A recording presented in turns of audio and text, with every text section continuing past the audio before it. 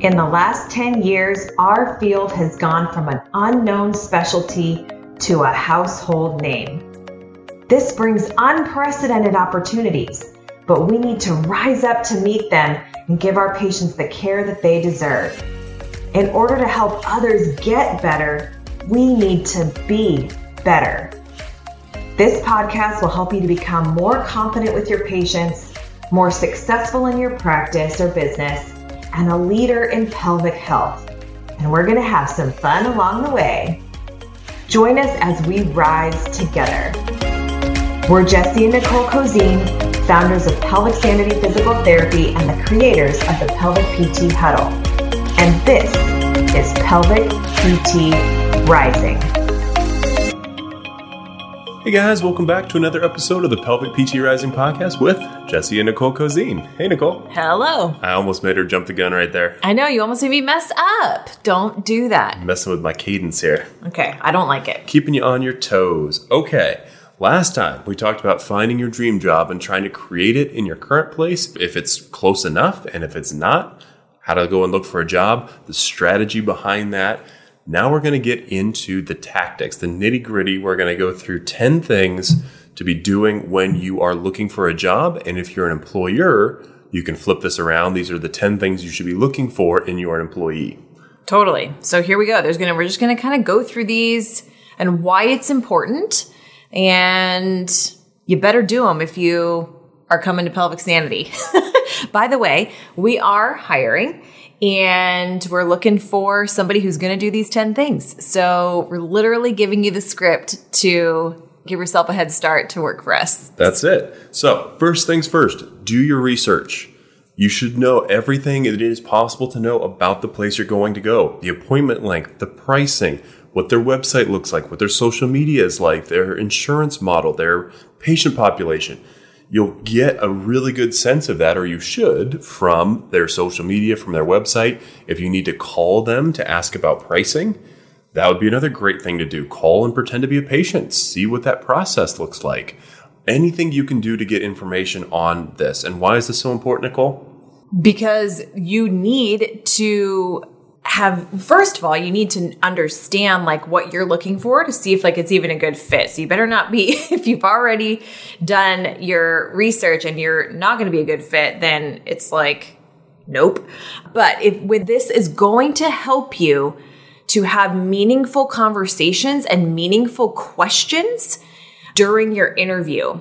If this is not done, then the foundation for a good conversation is not there. And then you turn into just another person that is looking for a pelvic PT job. We want somebody to show that they care about the business and about how we are providing pelvic health care. And if you don't do your research, then this conversation becomes very superficial and you're just kind of going through the motions during the interview process. But this is going to, whether or not you can find it or not on the website is not, for instance, we don't have pricing on our website. So if you're not going to call our front desk and ask about it, you should at least say, how much are your guys' sessions here? I know you don't take insurance, or you're not you're cash-based practice.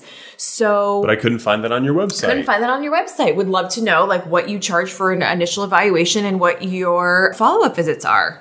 And you should be doing this. This is another, and we're going to talk about this. This is going to be a common theme throughout these 10 things, but it demonstrates that you give a damn about where you're going to be spending 1/3 of your life. Seriously, 1/3 of your life. That's it. 1/3 of your life working, 1/3 of your life sleeping, and 1/3 of your life discretionary time. That's it. And so if you haven't bothered to look at the website of the place where you want to spend 1/3 of your life, we're not going to be impressed with your dedication to that. Yeah, we always tell the story about there was a person that came through that didn't know that we had written a book. There was another person that didn't know that we were married. And so it's that's right on our website. It's on the podcast. Oh my gosh, you have to know some of these basic things. They were real surprised when we started kissing. Jesse. We do not do that in interviews. I just want to point that out for any potential legal we just don't get us sued. Right. So, and then know how many other people work there. Oh, I saw that. Are you looking to I see you have 4 rooms here and 5 therapists listed. Are you looking for part-time, full-time? Like, what's going on? So just be observational, have actual questions about things that you're finding when you're doing that research. Cool. Second thing, be early. This should go without saying, but we have to say it. We have to say it. And don't be wandering around the parking lot calling us 2 minutes beforehand being like, I'm having a hard time finding you. Okay. Right? Nope. That means you should have gotten there 30 minutes early, found our door, and then hung out in your car or pop in a few minutes early. But again, what are you saying to your employer? We're looking for somebody who's super dependable, who we can give a key to our place to, and you can't show up on time for your interview. That does not bode well for showing up on time every day for the rest of your work career. Totally. I will also say this.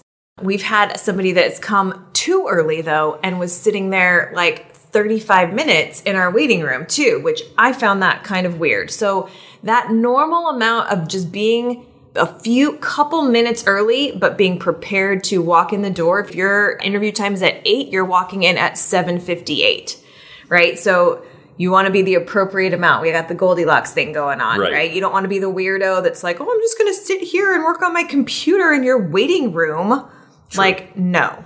Very true. Okay. So next thing, come prepared with your resume. Again, should go without saying, but it doesn't. Even if you've emailed it, even if we've had an initial thing and we've clearly had it in our possession, I want you to have that. We're a little old school that way. Yeah, right. For sure. It's like if you want to save a tree on someone else's dime for that situation. I want to see that you are prepared with a resume. I want to see that, I want to see personally, where you have it. Is it crinkled? We're looking for all of those things. So I just need it to be very professional. What do you have? Do you have a little black folder thing? Do you have daisies on yours? I want to see what kind of a person you are. Yes.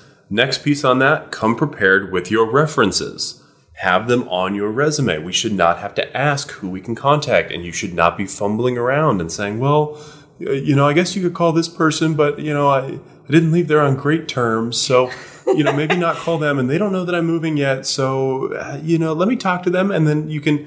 Right. This can be tricky, right? Because, you're probably told sometimes that with a resume, you say at the bottom for references available on request, but we do call your references and we do check up on those. So you need to at least have in preparation, because again, think about it from the employer standpoint. We are interviewing multiple people and we need somebody when we're hiring. So it's we want the process. It's already taking a long time. We want the process to go smooth. And if you have to be well, actually, let me just wait and see. Like Jesse was saying, it's no, we just need you to have contacted those people already. You are prepared to give us their information. Those people you should have told that you have that on there as a reference, and they should be ready for our phone call. And ready to call us back. That's a couple bonus things on here. One, if we contact your references and we're not getting a call back pretty quickly, not a great sign. And it would be, talk about bonus points. You would get so many bonus points if you're and she's typically available. She sees patients from 8 to 5. And so after that, this is her cell phone number. And you said you could text her, right? Because you should have a good relationship with the person that is giving you that reference. Another really good tip there as we go into just the bonus things on your references. If they have already pre-written a letter for you, that's great. We're still going to call them probably, but that has just indicated that you have somebody who is willing to go to bat for you like that. So, and we've had candidates who have done that. That's only been 1 or 2 people. But again, think about taking the time to just have that done. Have them write a little 2-paragraph thing about how great you were in your last clinical rotation that you can then take not just to us, but to anybody else you're doing this with. And it's just automatic, immediate social proof that we don't have to go and dig through and do all this investigating to get. So references, important. Number 5 is match and slightly exceed the dress code.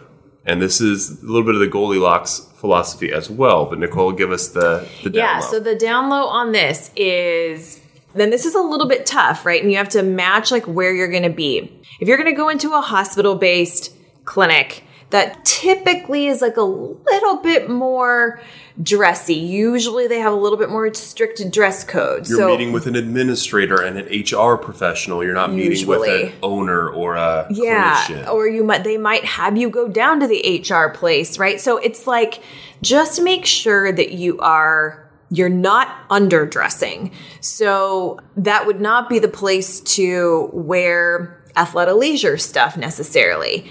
Now, even at our place, if you've like seen us, like look at people's social media, like clearly I'm at work. What am I wearing at work? I've joked about wearing dusters, right? Stuff like that.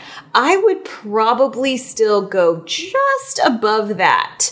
Cute shirt and slacks or something like that, even though you know that probably wouldn't be, like, what would you wear to, like, I don't know, CSM or something like that? Like a little bit more, but you don't have to wear the suit and the blazer. Right, you don't have to go crazy overboard. I think that's where we're talking is don't get too nuts and then tailor your tailoring to where you're going to be visiting. And so, we're kind of middle of the road at Pelvic Sanity. If you're going to a place and you look on their website and everybody's in khakis and polos, that's another level down. And then you can, match a little bit closer to that. So just be cognizant of that and where you're going. And again, err on the side of being too dressy, but you also don't want to go whatever the female equivalent of a tuxedo is when you're coming into our place. And that's about all I know about wardrobe. Yeah. And then, the other thing too, it's like you still need to look like a PT. So this is not the time to bring your cute dress either. Like, just don't do it. So this is some practical tips here. Just don't be weird. Cool. Another one. Speaking of the don't be weird, say hello to everybody when you come in. Gosh darn it. I know you're nervous, and you should be a little bit nervous, frankly, that those a little bit of nervous jitters are good.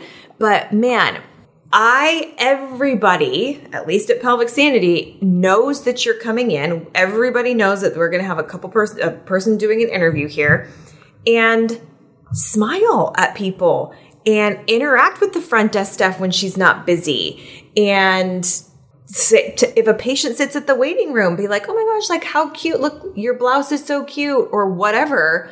Interact with people so that your presence is positively known there. You don't want to be the weirdo that's like looking at your phone. You don't want to be like tapping your foot like all nervous either.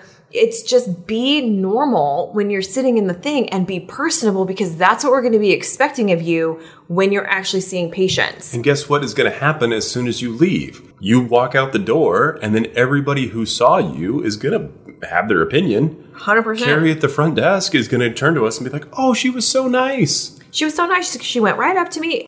Mostly because I'm being like, you freaking need to observe these people as soon as they walk in the darn door. Right. Your interview starts from the moment you walk through the door. So all of that. And if we're talking about, can you interact well with patients? Can you interact well with our staff? Well, we're looking for that before you even get into the interview room. So thinking about that when you walk in.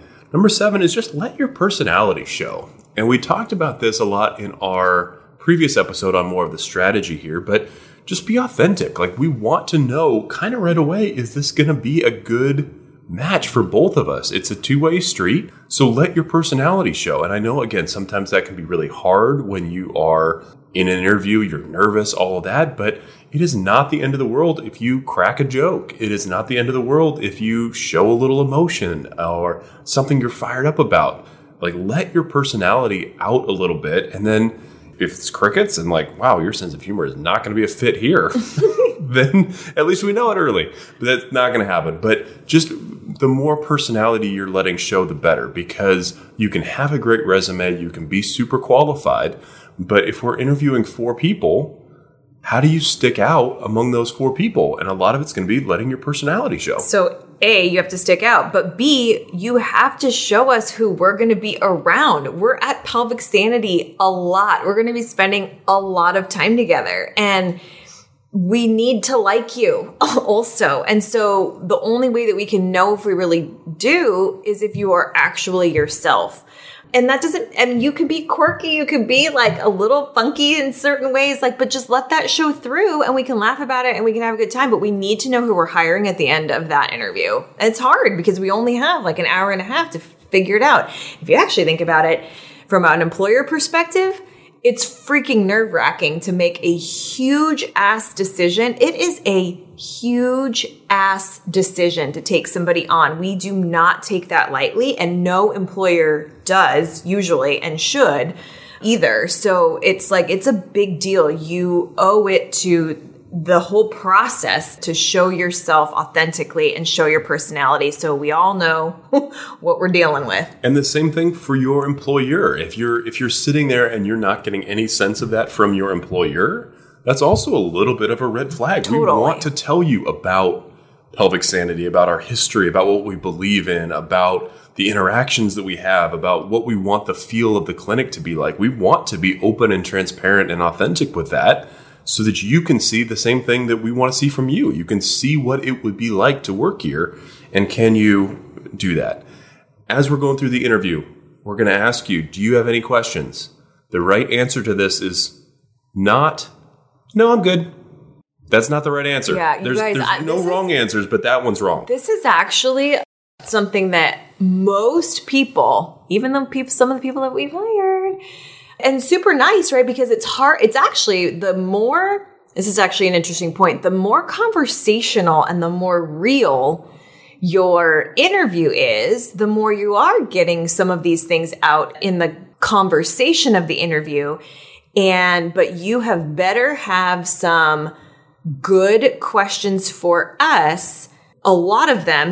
And most of them should be hit, but you should have at least 2 or 3 at the end, where when we say, what other questions do you have for us? You better have something that's meaningful. This goes back to doing your research. Same thing.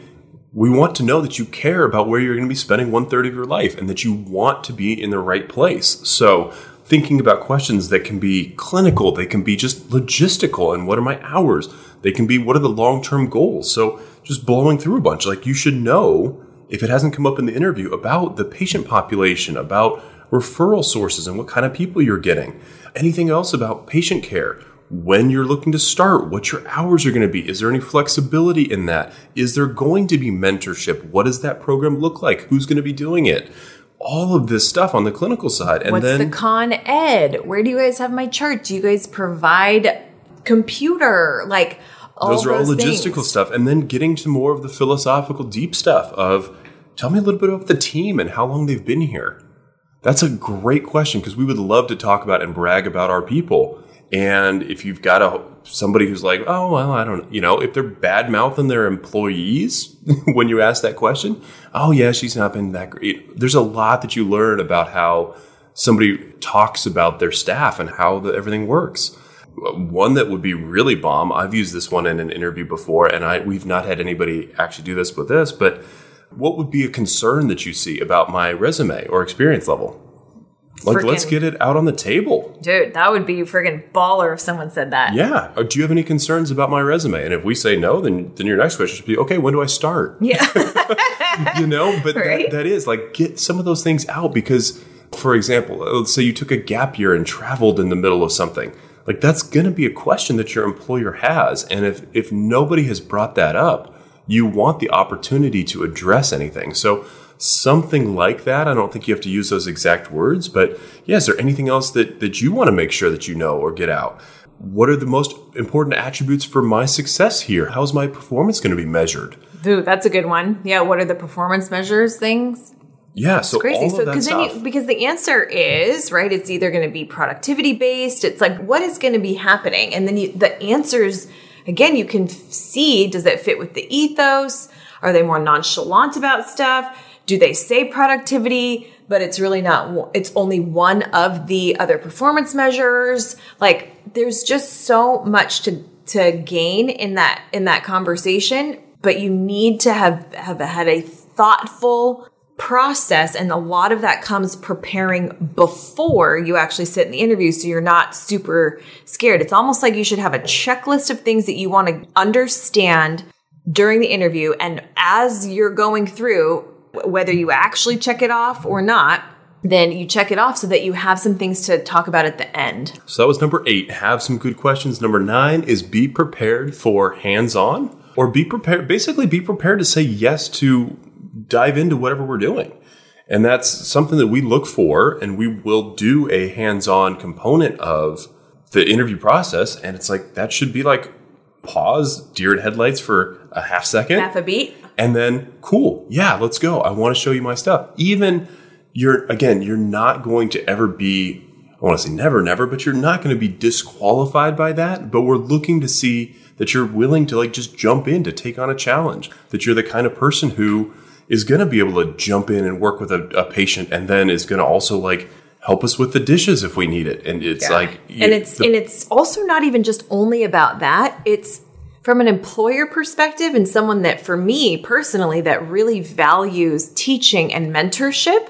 I just need to know where you are. So I need to know what I've got in store for me in terms of teaching, that I'm just gathering information. So it's not a test. This is not a practical. You can say, I don't know. You can say, I don't know. But I would say this, that you need to say, if I ask you to do something and you don't have any idea what I'm asking you to do, then you say, I don't know, but can you give me a little bit more context? And then I can show you something else that I do know. So there's all kinds of cool things like that we can really glean from an in-person interview. And that's what I really want to see, because that's really what your primary role is. You're going to be treating patients. It should be all hands on deck. It should be super stoked to help somebody. And you should kind of be game. And I'll tell you this, it's because of things like this. So one of the very first person that we hired she's still working for us. And the very first day of her employment, when she was doing some training, we got a call from somebody that was in town and needed some pelvic PT because she was flaring. And we were like, okay, like, you comfortable? Here we go. You have an eval, because my schedule was full. And she was like, sure. And that was the first person that gave us our very first review was how amazing Dr. Sharon was instead of Dr. Nicole. No idea that was literally the first day she was there and ready to see patients. Yeah, so it was super awesome. That ability to roll up your sleeves. And honestly, I think almost all of our employees have had a similar story of some kind of out-of-town person or somebody that they just got kind of thrown in the fire with early on. And like that's what we want to see. Roll up your sleeves and get to work. Yeah, man. That's why we do that. You should be game for that, and you should be ready for it. But again, it's not a grade.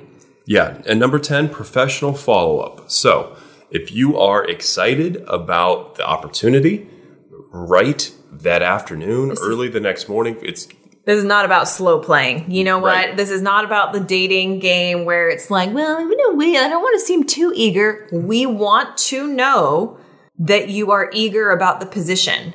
In fact, you should be, in my opinion, almost ready to verbally say, yes, this is the place for me. I really am interested in this job. I would say yes to an offer if you gave it to me, type of a situation. If you're not 100% prepared to do that, that gets a little tricky with the end of the interview process.